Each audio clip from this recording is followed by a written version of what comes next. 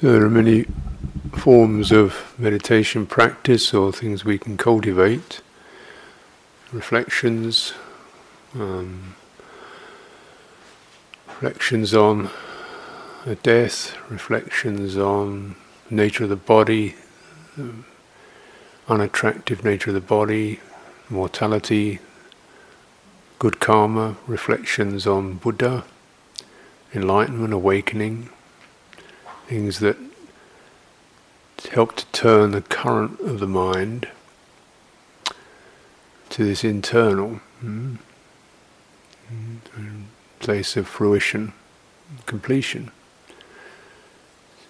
It's trying to prevent or curtail the disintegration into forms and tastes and colours and birth and death.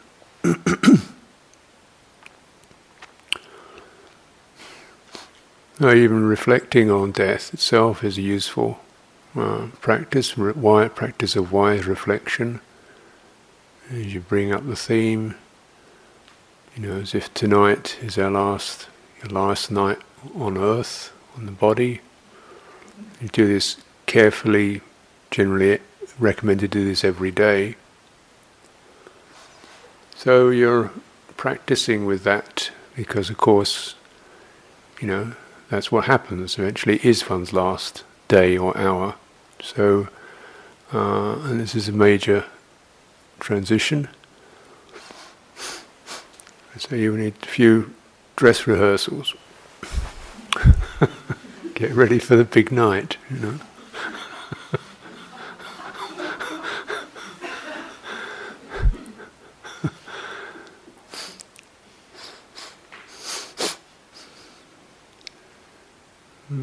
But what it does, once you kind of work through some of the obvious stuff of fear or what I'm going to do about my dog or my property or whatever, things like that, you're coming down to what is it? It really means like no future, the end of the future, the end of the possibility of the future, the end of the known, things, sense faculties fading, ending of the sense consciousness, ending of contact impressions, ending of mental volition. Can't push on. We're powerless. With that, aren't we? And the ending of feeding on the senses. So it's reflecting again, coming back to the four nutriments the Buddha was reminding us of. Food, material food. This can be seen as a simile for all material things, externals that we tend to feed on, whether it's physical food or eye fodder, something that we just, that open our senses up to and try to take in. With this sense of this will provide the fulfillment, the enrichment that I seek, and doing this for a lifetime and never really getting it, because it doesn't. It breaks up the mind. It breaks up one's awareness into a person and an object, isn't it? Person and an object. That's disintegration. Starting to break up into that.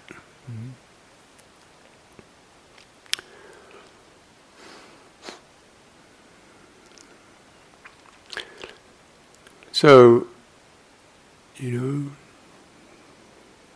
material food, material sense objects, be seen carefully as something we want to reset our attitudes and responses around. Like these are things we steer with, we navigate through. We're not here to feed on them, we're here to use them to navigate through life, just through the sights, sounds, touches and so forth. Mental volition, another food we fill up with, the feeling of being able to do things, get places, accomplish things, make things happen. The pushy mind, and how we fill up, feed upon that particular potential ability, our gifts to create, to make, to have, to so forth, to do things through the mind, through this willpower, directing ourselves. But of course, again, whatever you do, there's still a bit more to do, isn't there?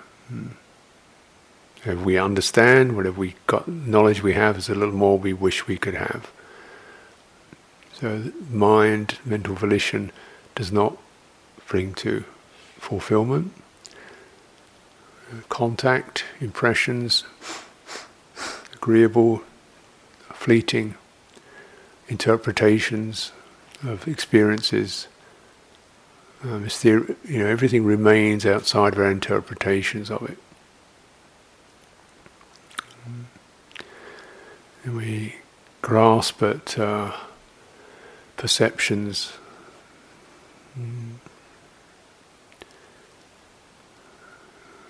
happiness and so forth, and in perceptions of each other, contact impressions of each other, dear, treasured, and so on, and they flutter through, they flash through, and then the sense of the sadness of life. We can't hold each other, and we can't fill each other up. We can't live with each other, on a perceptual level. Consciousness itself, the sense consciousness, and how something in us wants to, have another sight, another sound, another thought, one more time, another one, and it's, it goes on, doesn't it? And it keeps providing things, but it never, it doesn't arrive anywhere. Yes, of course, this would be really quite miserable if there wasn't, a resolution of that, which is quality of here, is one way I'd like to remind us of that. Here, the deathless is here. So when we contemplate death, the ending of our ability to feed ourselves, ability to the powerlessness of mental volition is not going to work anymore. Got to give up future, got to give up making things happen, got to give up controlling things, got to give up changing things, got to give up, working things out.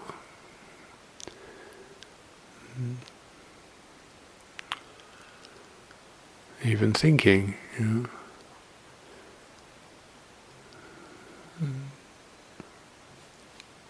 under the contact, perceptions and feelings born of contact, fading. This is useful just to take this through slowly, contemplate it, consider it slowly, and then what's left? What's left? What's left? What's left? That's the point. If we're grasping at these other things, we don't realize what's always here, what's left. The frightened person or the unsteady person reaches out for something that's essentially not graspable. Grasping tries to frame it up, but it keeps like holding snowflakes.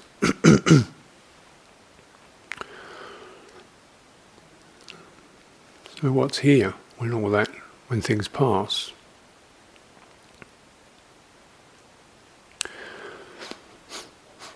Now when you're practicing while all this stuff is happening, one's life is going on, this is a very portable and simple, all weather, all conditions, all terrain, multi-purpose,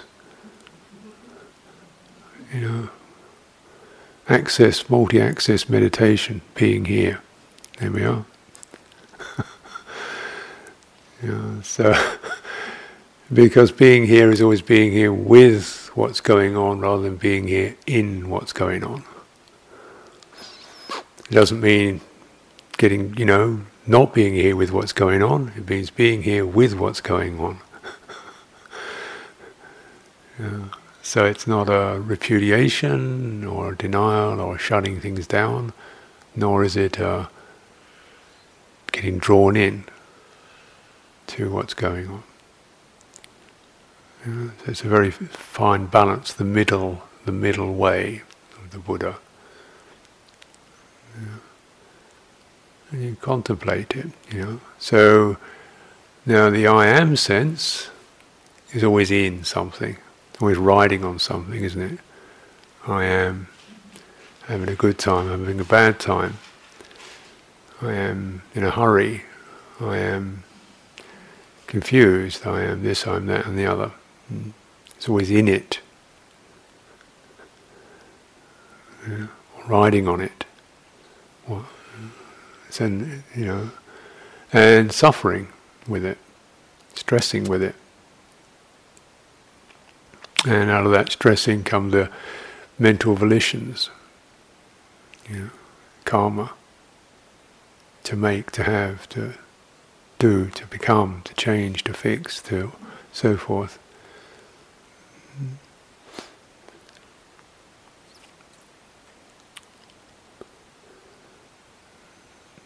Notice as you're practicing, what happens when we come into these difficult places. We feel the sense of being shaken, being overwhelmed, being flooded.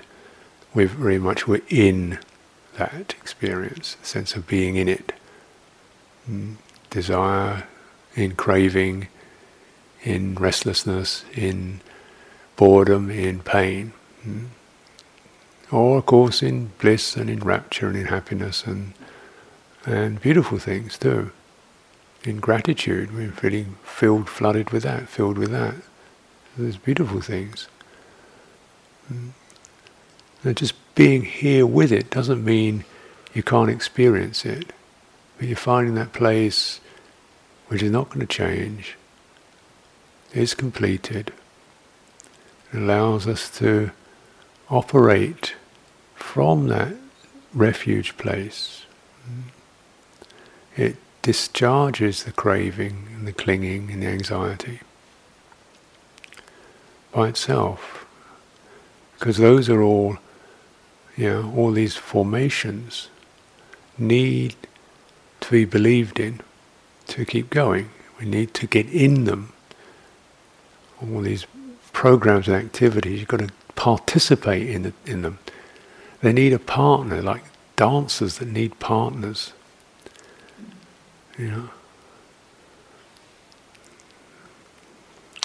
If they've got a partner, they sort of wheel around the floor a bit and then get bored. And they just deconstruct. So your sankhara's always got something to play with. And generally I am gets out on the floor with them, gives them a few whirl.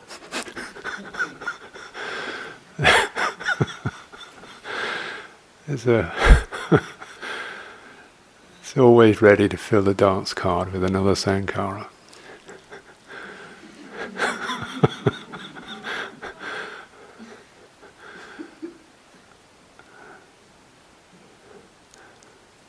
So what we're doing is not, instead of being instead of being that, the one who engages with it, becomes the partner of the sankhara, we become more like the space within which those forms arise. The space of the hall, instead of engaging with it.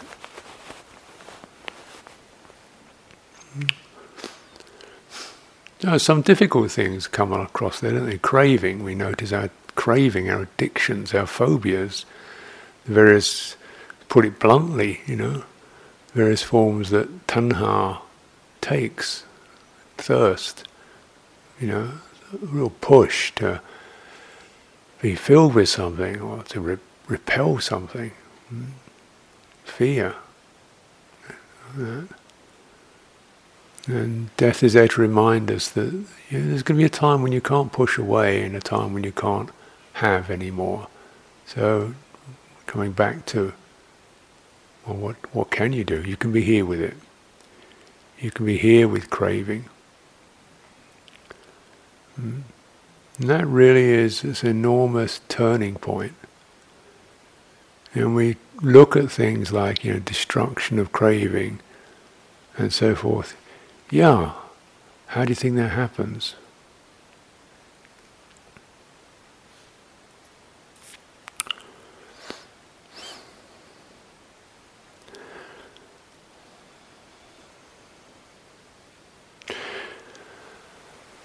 By and large, the point of turning around is between craving and clinging.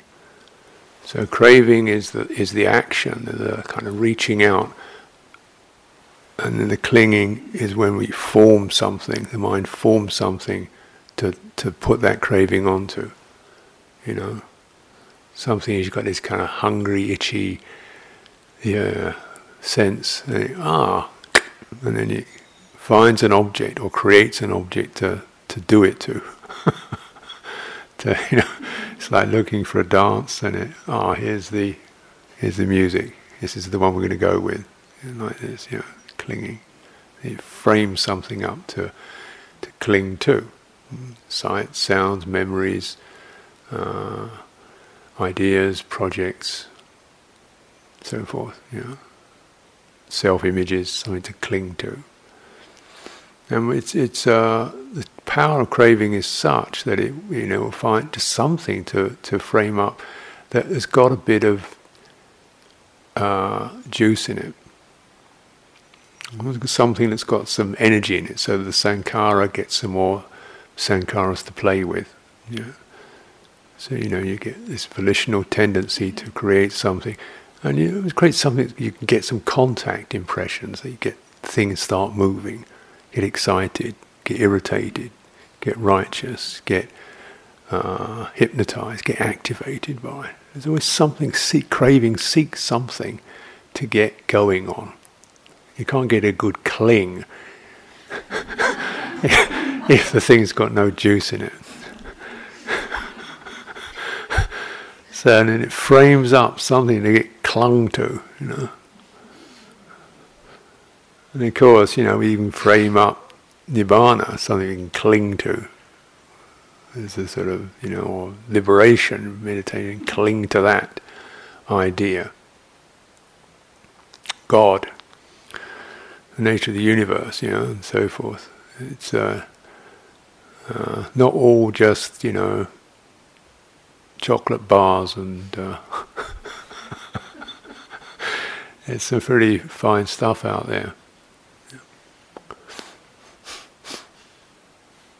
You notice in the Brahmajala Sutta, the first discourse of the long discourses, the Buddha talks of the clinging to views,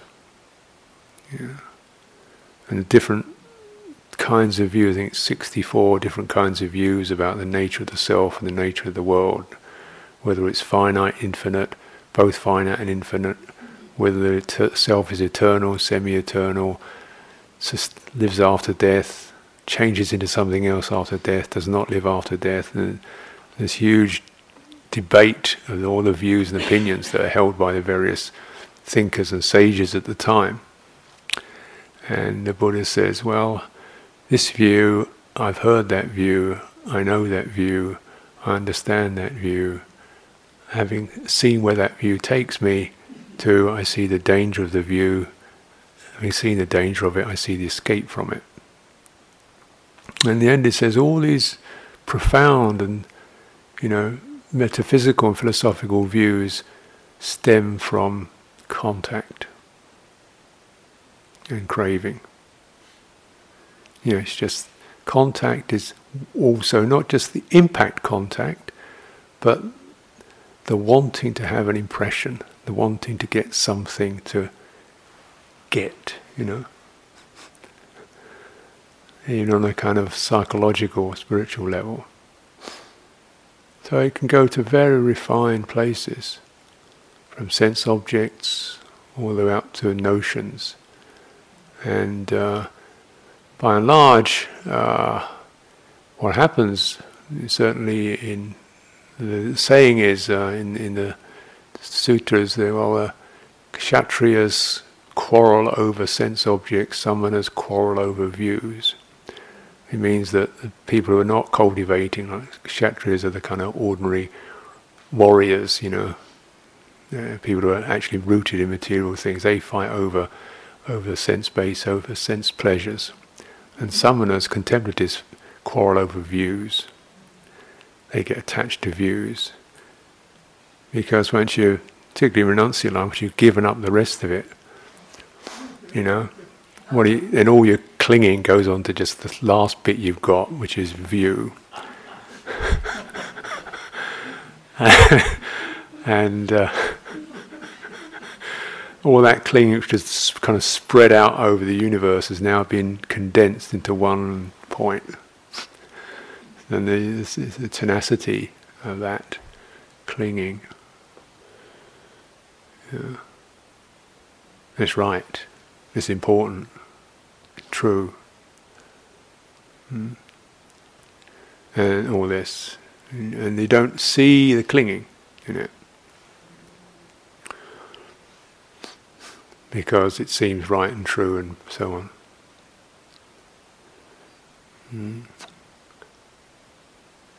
And then we embed in it. And this, of course, is where the horror of all these isms arises.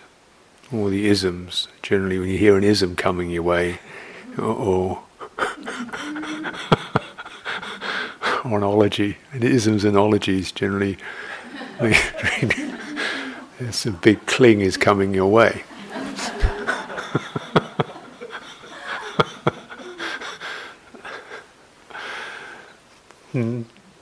Well, then, what's this doing? This contact with this view, and the contact with it, the excitement, the tingling, the power, the energy, the tremendous inflation that can occur with it, the stand we can make upon it, the territory we can occupy it, the way we can judge everybody else in accordance with it.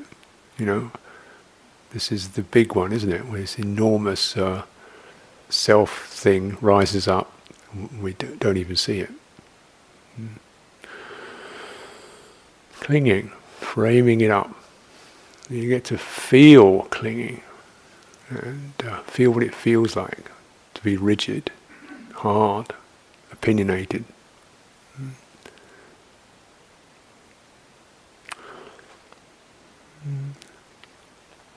So we study this experience. This is not like something that happens to other people. It happens to every one of us. It's clinging. A craving, searching for something to cling to. And wherever the I am arises, that's the result of clinging. So clinging is the thing that transforms the dynamic of craving into an I am. So you get the dynamic of craving, which is a kind of movement, an energy that's seeking, like a pulling, drawing, dragging quality. And what transforms that into an I am is called clinging. Then the I am appears. It's called bhava, becoming, existence. So when the Buddha says, I teach the ceasing of existence, this is what he means. This sense of being an object, being a thing. And that's caused, the dynamic of craving is translated by clinging into becoming, into an I am. I now have a position, I am this. Even a rotten position, horrible position, that we can find ourselves in. The misjudged, the looked down upon, cling to that.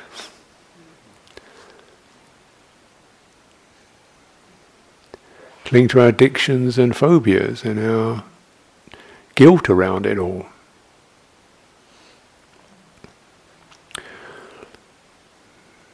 So this is enormous, just to sort of really stop and widen, just that widening of awareness to be with this form, this self-experience as it's happened, wherever it's embedded in.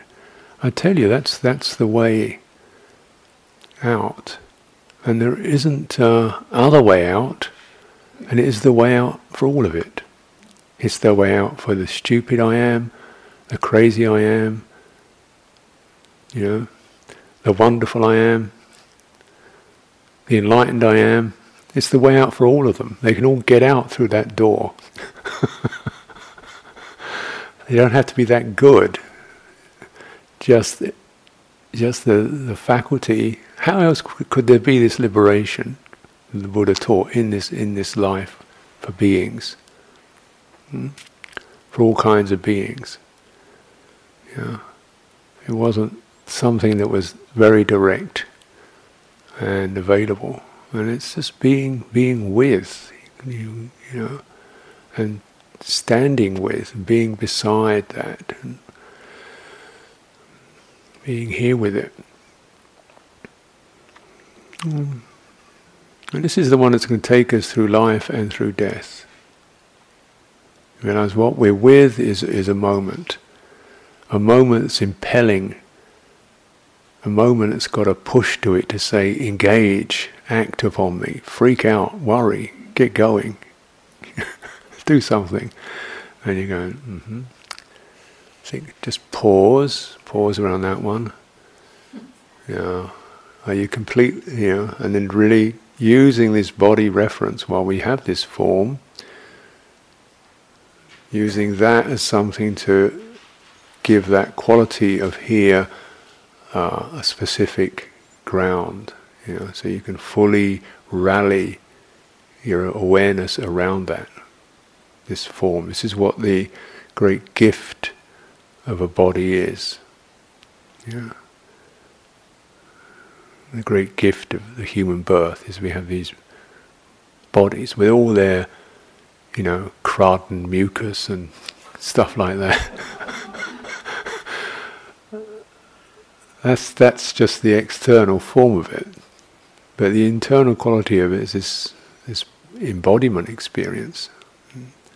And humans, these humans are the ones who've got the best chance of liberation, better chance than devatas, because they don't have bodies the same as we have. And then Brahmas don't have bodies at all. They're very difficult to realize, because they haven't got anything that checks their mental volition. So they're just all, there's Brahma lokas, where you can just, whatever you want, you can imagine it happens. It's called the paranimitta vasavati, and the nimitta vasavati means whatever you delight in creating images, and whatever image you create, it appears. Sounds great, doesn't it? Bad idea.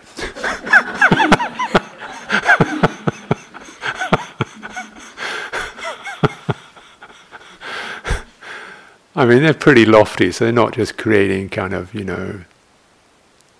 cosmetics and gadgets and things like that. They're kind of up there, fairly high, but still they're out there kind of creating worlds of light and so forth. And then there are the devas who delight in this. And the interesting thing is this devaloka, where they delight in this ability to generate whatever their wishes are. There are two kings. And one king is the Deva king. And what he doesn't know is there's another king. The other king is called Mara. And he forgets that Mara is actually the real boss. Mara saying, have another one. Have another dance. Here's another one. This endless creation. So they're out there for like kalpas, creating realms and stuff like that. The Buddha says this is really difficult to get out of this one. Get down to a dumpy old human body, you want out. Because this is, No matter how much you try and create it into something wonderful, it ain't going to happen. Whatever you wish it to be, it ain't going to be. It's stubborn. It's certainly not Deva-like. It's not subject to mental volition. And that's good news, because it's the food of mental volition is indeed a very attractive form of food. Wish, get, wish, create, wish, make. It comes to the body, it doesn't do it.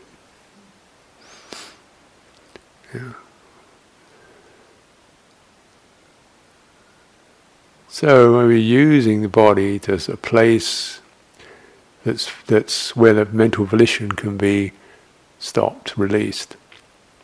So I've been saying, with breathing, the point of it is the breathing, when you really start to open your body, get there to really feel the full presence of it, you don't need mental volition to breathe. It gets in the way.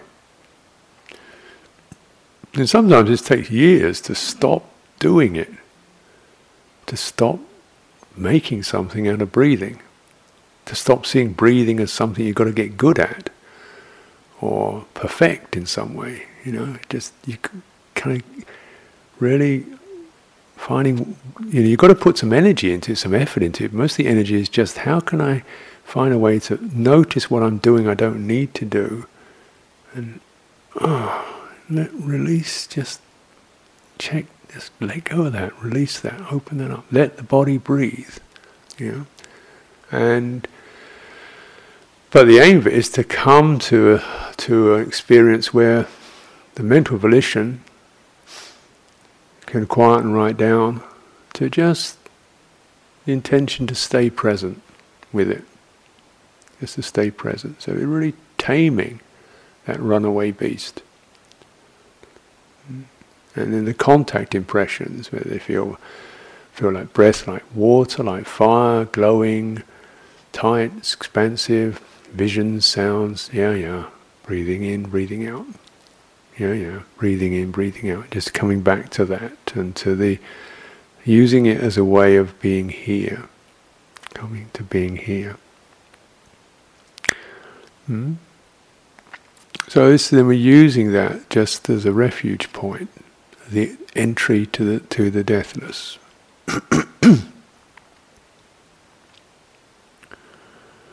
Breathing, of course, is going to stop one day. But while we can use it as the gateway to something that's not about volition, not about sense impression, not about a particular feeling, not about something that's created,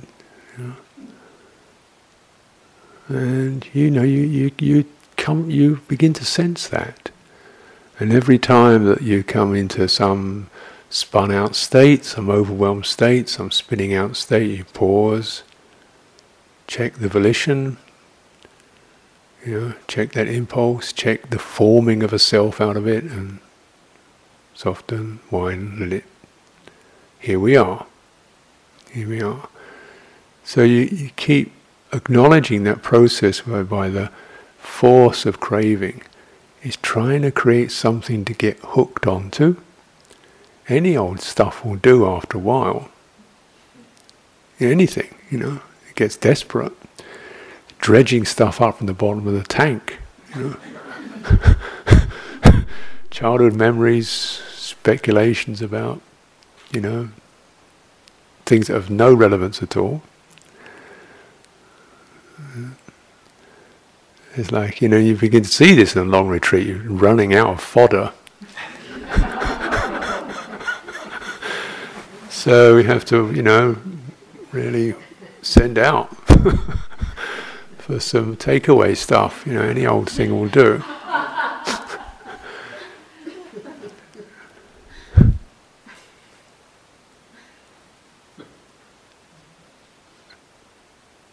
And it can be, see the mind so out of control can be rather alarming, disappointing.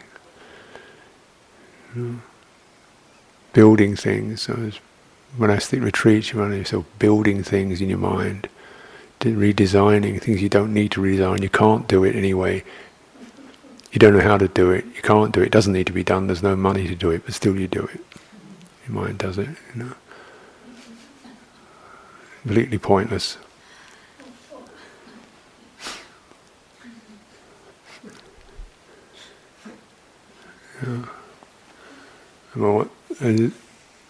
One retreat, I was looking at his little bag. You have these little bags. I thought, what I really could do with another pocket on that bag. This was a dangerous moment. It's such an innocent thought, isn't it? Just need another. I can't get enough stuff in it, so I thought, right, design this bag. Pockets, zips. It's kind of this bag, the ultimate bag that occupied spare moments spare hours sometimes in my meditation. Till the end of the retreat, I just got this fantastic idea. Finally got it. I got to the end of the retreat. I thought, actually, I don't need a bag. I've got one already, and why don't I just put less things in it?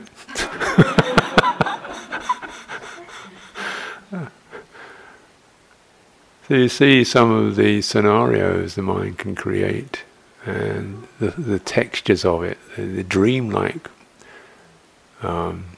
boggy stuff, glutinous, sticky stuff. And you really begin to just see how powerful that form of tanha is. But then rather than saying, I'm someone who's got low craving, I'm a really craving kind of person, I've got so many desires, I'm really stuck in craving. We're not craving, I'm resisting. We're not desiring something, I'm fighting something. No, you're not. It's just craving doing it, that's all. And so, what does it feel like? Come back to the feeling of that, into your body, walking up and down, standing, sitting, just being present with that. And just remembering things like, next moment you might be dead.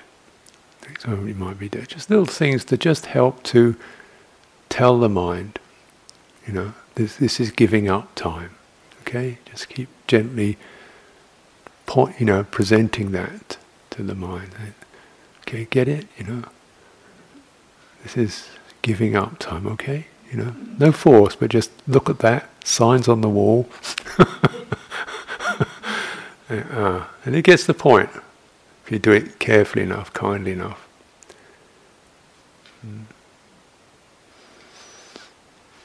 Steadily enough. And then you don't have to be that.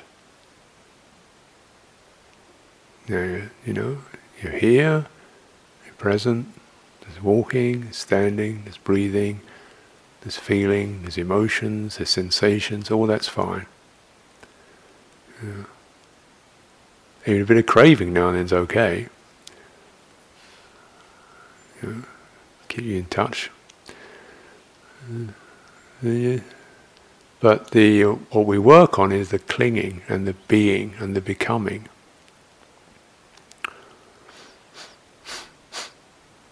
So when we begin to understand this, then the mind, the movement of really coming back to here could be one of compassion, just recognizing, my goodness, the awesome power of this force that controls people. How so many people are like puppets in the dance of craving. A sense of tremendous compassion and samvega, which means a sense of urgency, and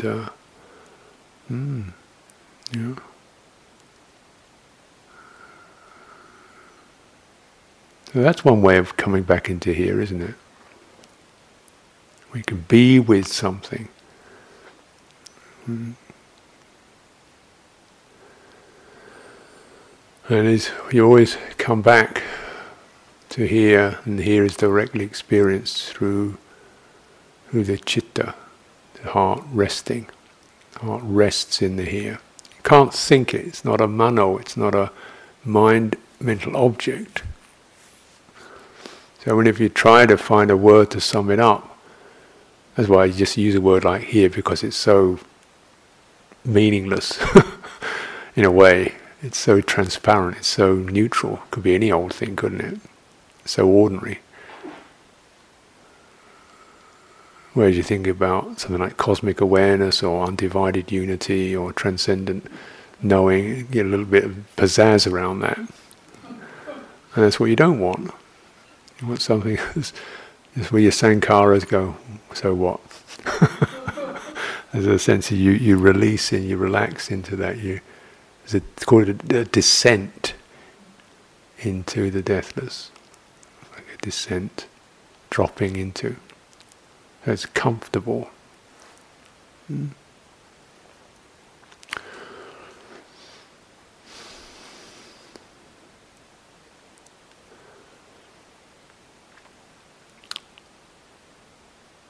This is directly realized in the citta, in the heart. So we say, well, the heart, we mean instead of the thought faculty, where we can conceive, it's the heart faculty, something that's directly known. Directly known. And that's really important, because one of the big shifts that occurs, even in quite experienced meditators, is the movement. We try to, and there's something good about that, trying to translate our experience into some words or concepts, so we'll remember it. Oh yeah, it's that, now I'm clear. And you're going to be careful with that movement. Because it can be a movement away from the direct realization, which is like the mind blows out, nibbana. The blowing out. One of the images that's used is a nun, Patachara, who was one of her realizations. She's walking up and down a meditation path, walking up and down, I don't know how many hours, barefoot.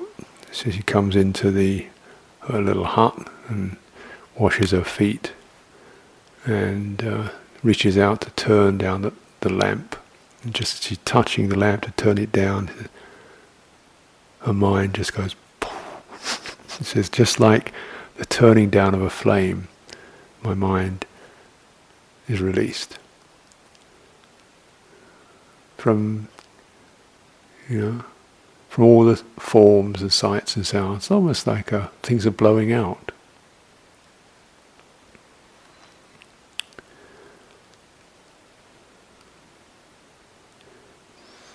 So it's always, we come to these places and is it this, is it that? How does it feel? Is it this, is it that? Am I this, am I that? How does it feel?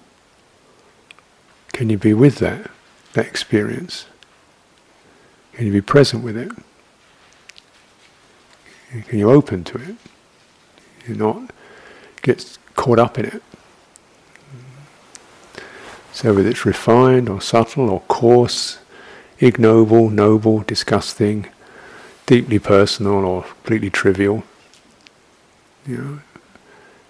this is the portable meditation is just can you be here with that? What is here with that? Doesn't participate and doesn't reject.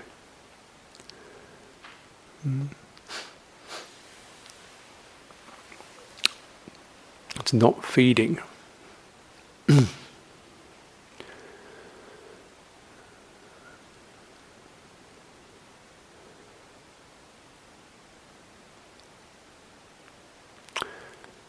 And we were looking at a sutta this morning, and as the Buddha is saying, when the cessation of feeding, cessation of nutriments, consciousness does not get established, there is no coming to be, there is no sorrow, lamentation and despair. This is the liberated consciousness. Consciousness does not establish itself. In that sense, it doesn't take an object. Yeah. And where's that? You think, wow. It's the unraveling, isn't it?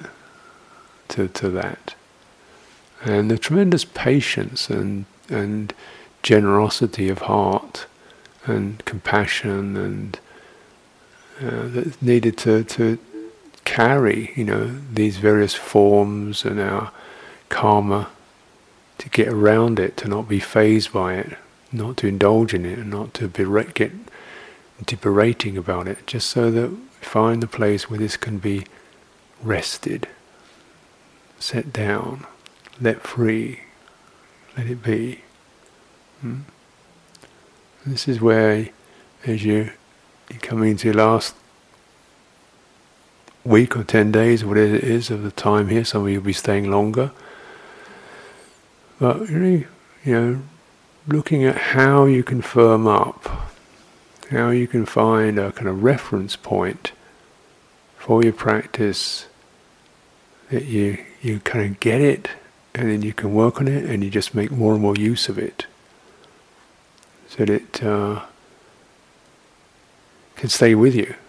It helps you to unravel the forms of suffering.